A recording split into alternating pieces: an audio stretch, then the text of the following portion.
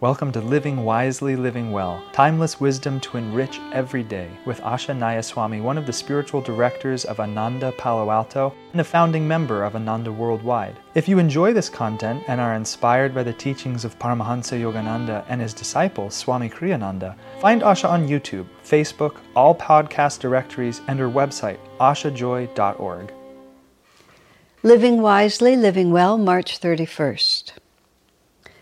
Counting to 10 is a well-known technique for dissipating anger. You might carry this practice a step further.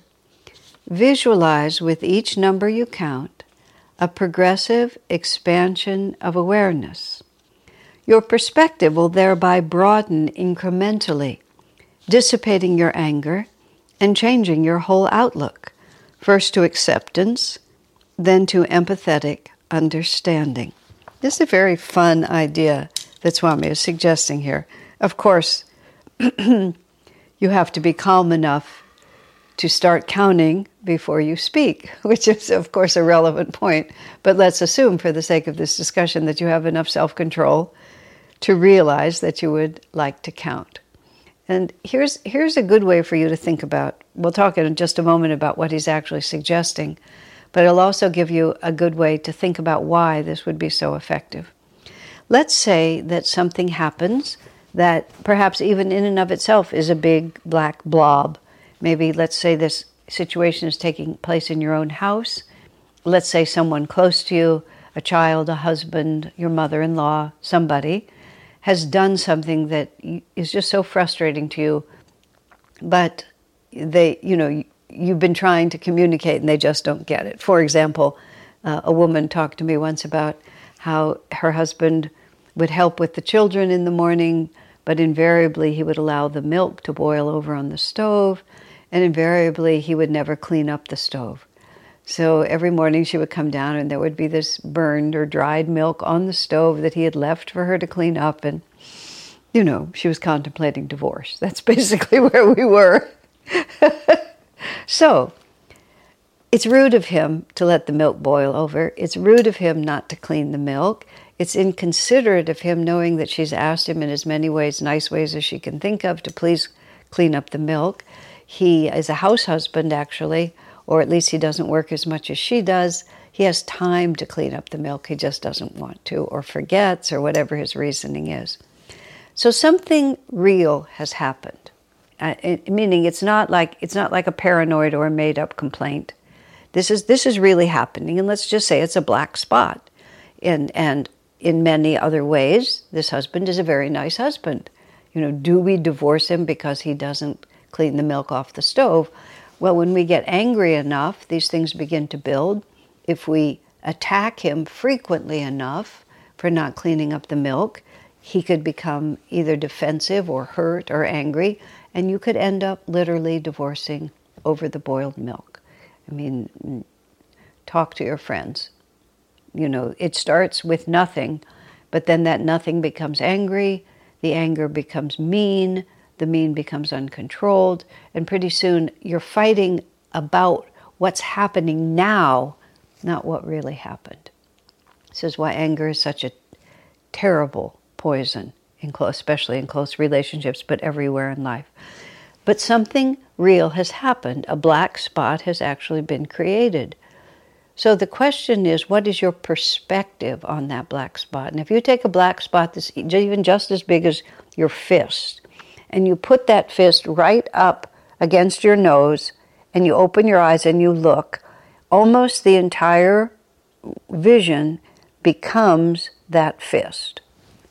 That's basically what happens when we get angry. Something has happened. It comes right, hits us literally. We often say, it hit me right between the eyes. It hits you right between the eyes. It's right up against your eyes, and even if your eyes are open, nothing else exists. Using the example of the fist, if you simply take your fist and start moving it away from your face, and you stretch it out, you can keep your eyes on it the whole time. If you stretch it out in front of you, you can still see the fist. And if the fist were a big black dot of burned milk on the stove, it would still be sitting there. But it's very easy from this perspective. You can look around the room.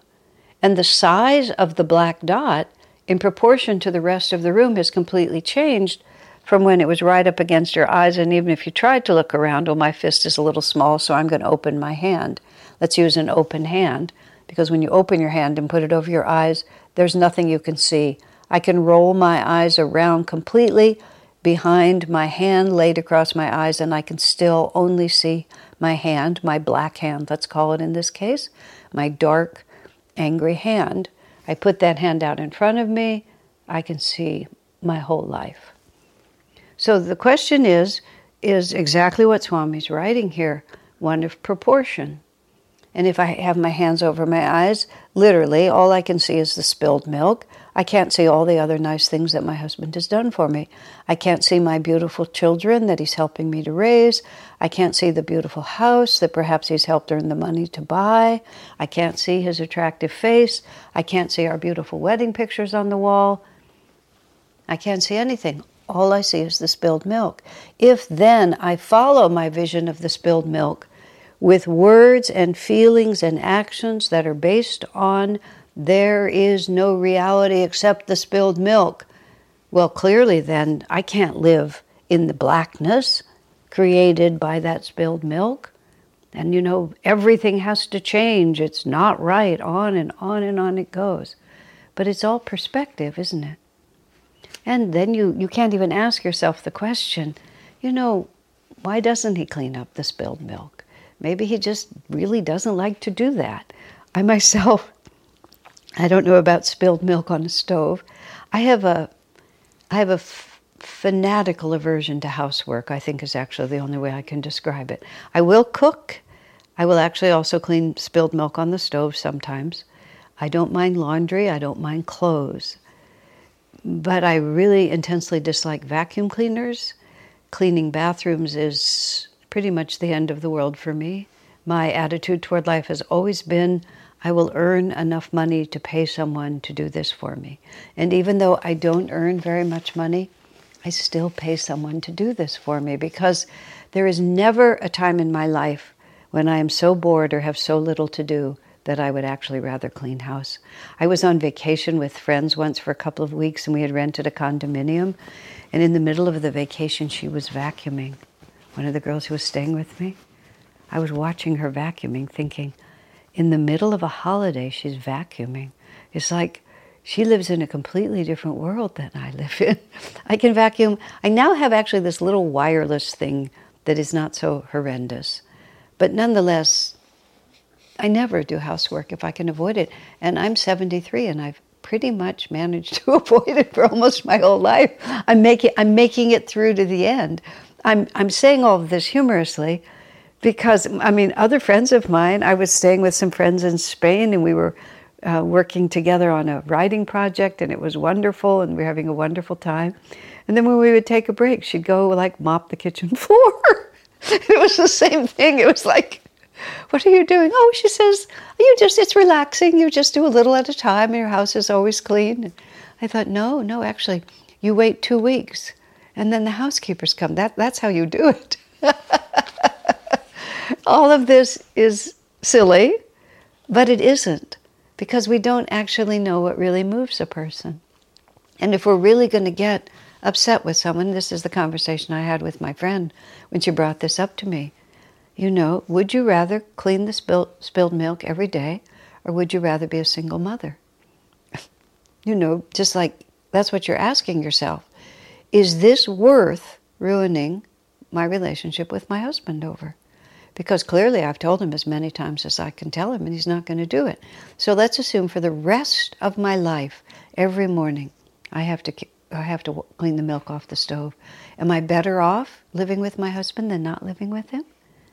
And so every time we're about to get angry, the reason we stop, and this is where Swami uses the word empathetic perspective, changing your outlook. You have to change your outlook. Ask yourself, what is really involved here? This could be a preference. This could be an opinion. Is there really a divine principle here? Yes, it would be absolutely wonderful if people, how shall I put it? If people always took me into account, and if people always understood me the way I understand me, and if their values and priorities and sense of what they should do with their time and their energy always completely aligned with what me wants, what are the chances? And even in reverse, and you know, I think about this somewhat quite ruefully, things that people have asked me to do that I just never did.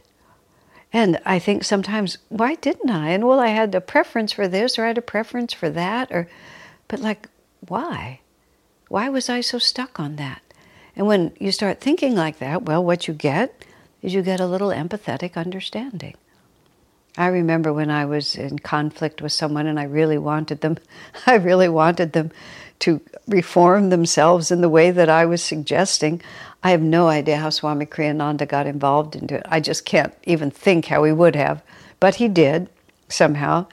And we were talking about it, and I was defending my unrelenting determination to make someone be more the way I wanted them to be.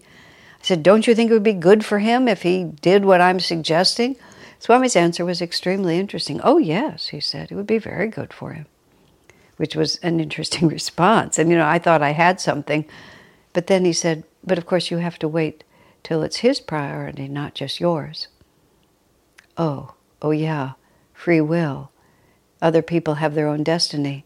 Maybe I don't see his life as clearly as I think I do. Maybe he has his own intuition about things that doesn't happen to correspond with mine. What is it that makes us angry? It's when our desires are thwarted. I want it to be a certain way. I want life to be a certain way. I want you to be a certain way. And then we just blow up because it isn't. As they say, which is true, whenever you pit yourself against reality, reality always wins. But when we pit ourselves with anger against reality, especially when our anger is either directed at, which is the worst, or profoundly affects other people, then we have to ask ourselves, you know, what is the priority here? Swami Kriyananda's parents were married for 60 years, Ray and Gertrude Walters. Toward the end of his life, he had a stroke. He lived maybe a year longer than that. And when he first had a stroke and they couldn't quite take care of themselves anymore, I went down and lived with them for about 6 weeks. Eventually, someone else was found, but I was somewhere between a stranger and a family member, so they accepted me. So I lived with them for 6 weeks, and I really got to watch their relationship up close. They were famous in their circle of friends for the extraordinary harmony of their relationship. Swamiji said in his whole life, knowing them, he never knew them to have a single argument. They just didn't argue. But their relationship was built profoundly on mutual respect. It wasn't because one or the other of them was suppressed or too low energy to argue. Not at all. They were both exceedingly dynamic, creative, active people. But the secret of their happy marriage, because their friends would ask, Ray, what's the secret of your happy marriage? And he said, well, the day we got married, I said to Gertrude, Gertrude, I'm the man in this family and I will make all the important decisions. And well, ever since Gertrude and I decided to get married, there just haven't been any important decisions to make. Which was deep, humorous, and beautiful. Because no matter what else happened, and I watched little, I would call them differences of opinion, which is how they might go forward with something, or, just little things. I mean, literally, like the egg beaters got jammed together like this, and Gertrude has absolutely no aptitude for mechanical things and kind of a phobia about anything mechanical, and Ray was an engineer. Ray had lost a lot of physical strength, but Gertrude, well, actually, it wasn't even just that he'd lost strength. They were jammed together. Gertrude was quite concerned about it and wanted me to drive the next day and take it to the repair shop. Ray thought if we just applied a little force, they would break apart. But Gertrude didn't want Ray to apply a little force to the egg beaters, so Ray wouldn't touch the egg beaters. But he kind of smiled at me, and I applied a little force, and the egg beaters popped open, and we were fine. And all Gertrude said was, oh, isn't that nice? And on another occasion, Ray was a little incapacitated. Gertrude needed to do something with the television. Ray didn't want her to do it. She smiled sweetly and then went ahead and did it. She went ahead and bought a television that didn't have the right adapter, and it was a big problem. Ray never said anything. He just went ahead with it. Because once they had decided to love each other for the rest of their lives, nothing else, there were no other important decisions to make. It's keeping a sense of proportion. And whenever anger is about to strike, whatever the context, I've been talking a little bit about marriage, but marriage is by no means the only arena in which we become angry. We become angry because we lose proportion. Give ourselves to the count of 10, and every time we count a number, think about the bigger picture. Step back from what you're angry about. Take the black spot off your eyes and stretch it out in front of you and look at the whole big world. And ask yourself whether this is really worth spoiling everything that's good. It can still be burned milk on the stove, and I wish it were different.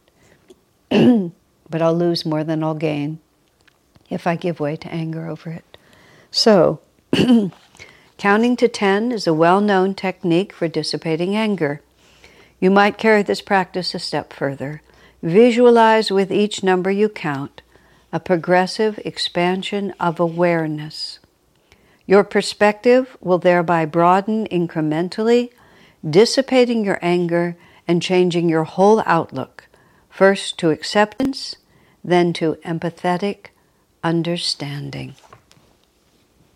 Joy to you, my friend. Our work is made possible by inspired listeners, so if you feel to support Asha, you can make a one-time donation, or for unique members-only content, subscribe through Patreon. Blessings and thank you.